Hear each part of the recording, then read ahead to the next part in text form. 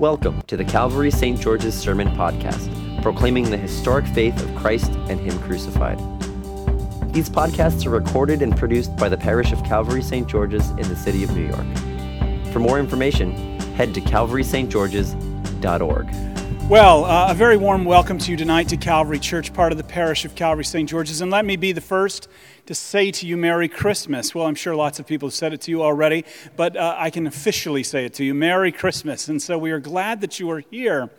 In a moment this evening, we are going to sing probably the most popular Christmas carol ever written, Silent Night. And tonight is its 200th anniversary. I actually read that it is the most downloaded song of all time. Originally composed in Oberndorf, near Salzburg, Austria, picture the sound of music, Silent Night was written by Joseph Moore, the village pastor, while the church's organ was under repair. Now, many scholars argue that the profundity of Moore's carol is that it can be beautifully sung with or without any instrumentation, which creates an aura of sentimentality and nostalgia. However, that is not what makes Silent Night profound or enduring for that matter. It does contain both sentimentality and nostalgia, but what makes Silent Night profound and enduring is that it conveys, in such simple detail, the bleakness of the situation and the warmth and the wonder of the miracle which had begun to take place in Bethlehem. When you peel back all of the layers of sentimentality and nostalgia, you are reminded once again that Silent Night and the season of Christmas is about the gift of Jesus, whom we worship tonight. And this is my first point. When you peel back all of the nostalgia, when that's all gone, when the sentimentality has passed away, tonight our hearts are moved to comprehend, maybe not fully understand, but are moved to comprehend that what we are doing here tonight is worship. Here on earth, as creatures, we join our voices with all of the company of heaven to worship Jesus, the Son of God, our Savior, with, as the carol goes, the dawn of redeeming grace. For Jesus is Lord at thy birth. However, what makes Jesus worthy of our worship this evening? That's the question. And as Christians every day of our life, what makes him worthy of such a thing? Because being interested in Jesus, respecting Jesus, simply liking Jesus, is different than giving him our worship.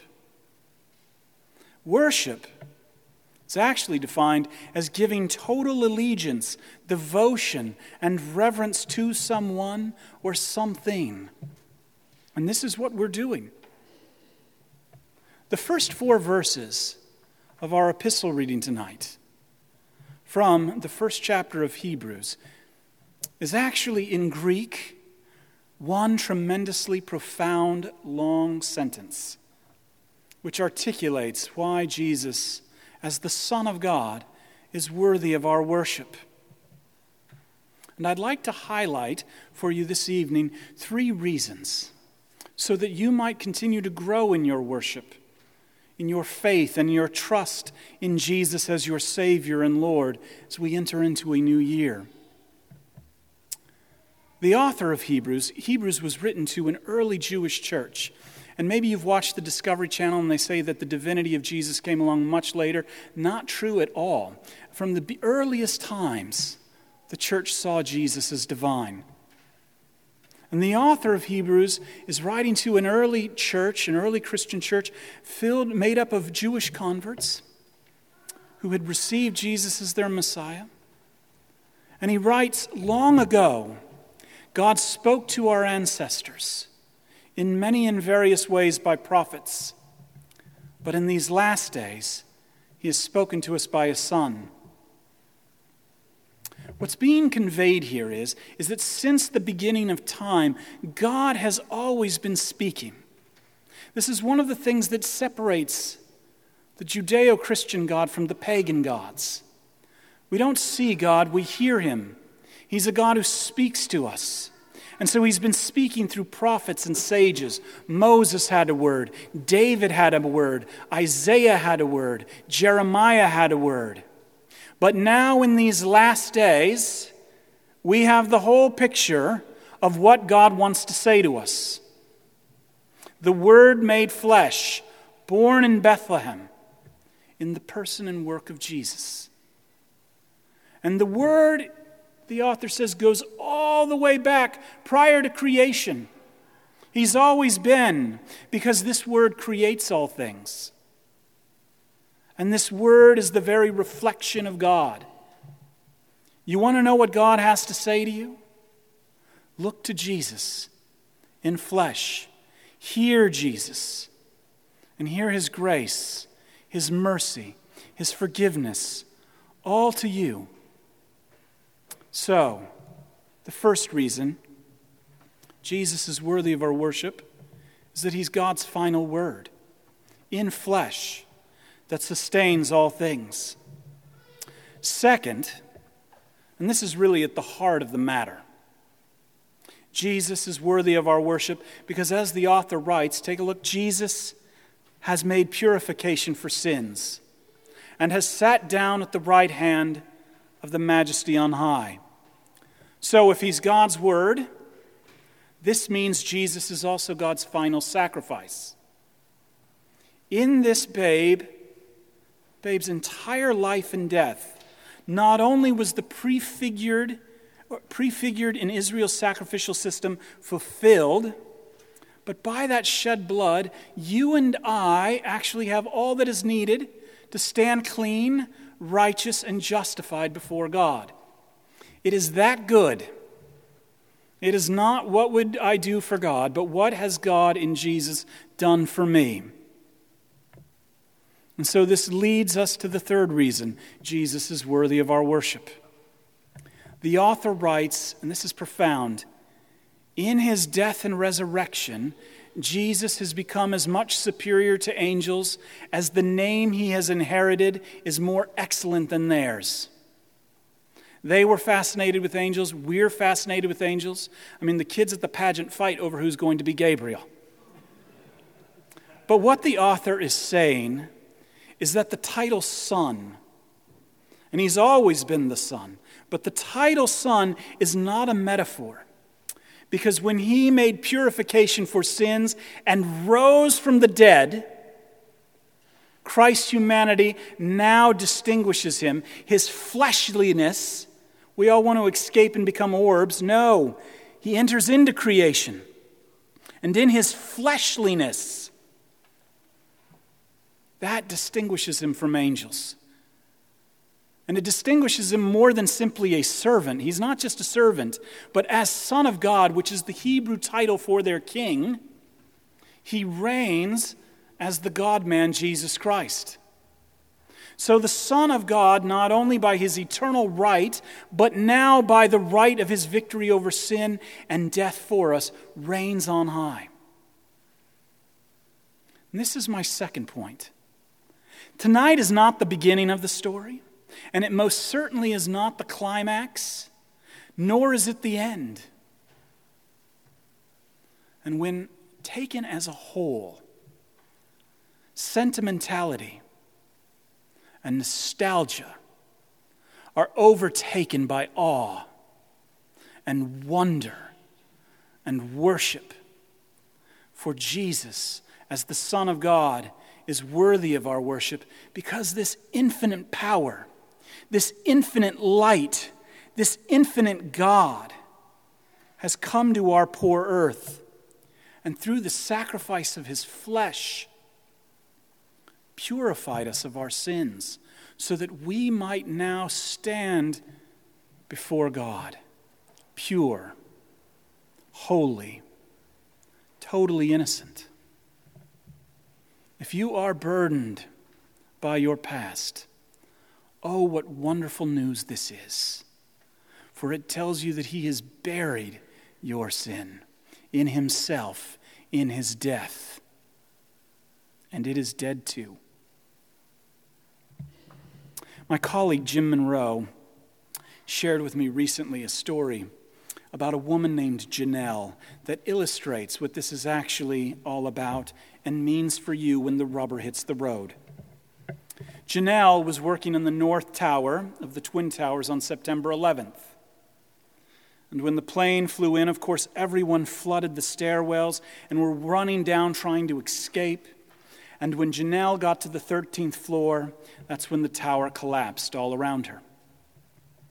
Surrounded by dust, darkness, and pain, Janelle had essentially been encased in a steel beam and was unable to move any part of her body except her left arm.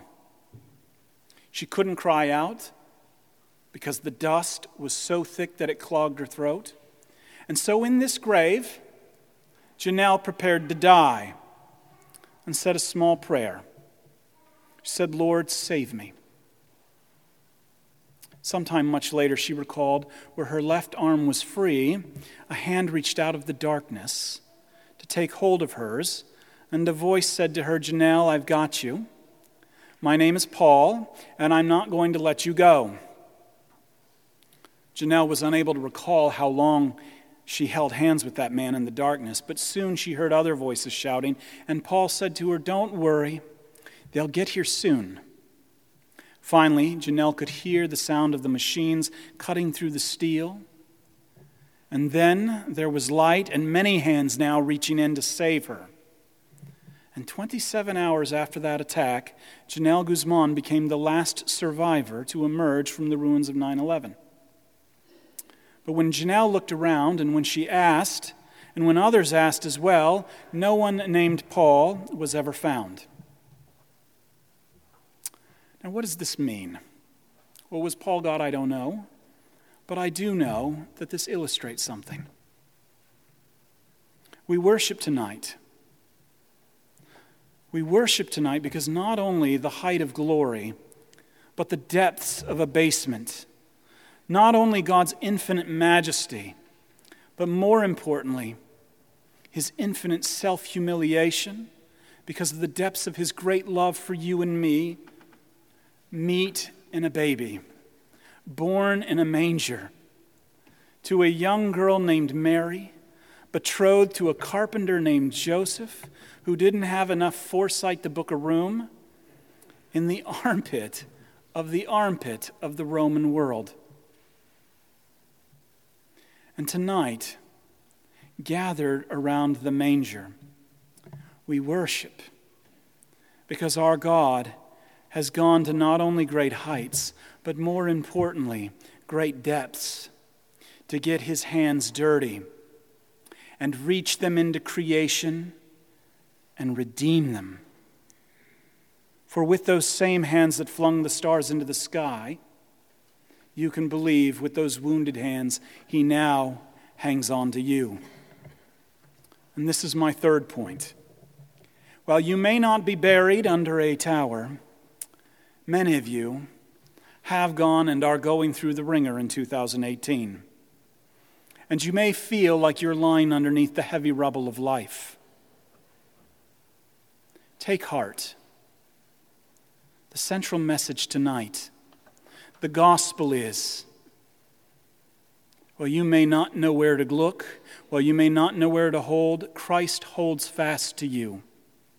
For in your darkest hour, our glorious God, who makes his grand entrance into human history in an animal trough, now meets us in humble means of bread and wine and gives us a promise and reminds us of the promise that the Son of God, who has died for you, is risen for you, and is coming again for you. And make no doubt about it, no matter how low you go, even death itself, he will never let you go. That's the promise tonight. God bless you, and Merry Christmas. Thank you for listening to our sermon podcast, produced and recorded at the parish of Calvary St. George's in the city of New York. If you feel led to support the continuing ministry of the parish, you can make an online donation at calvarystgeorges.org/give. giving. Thank you.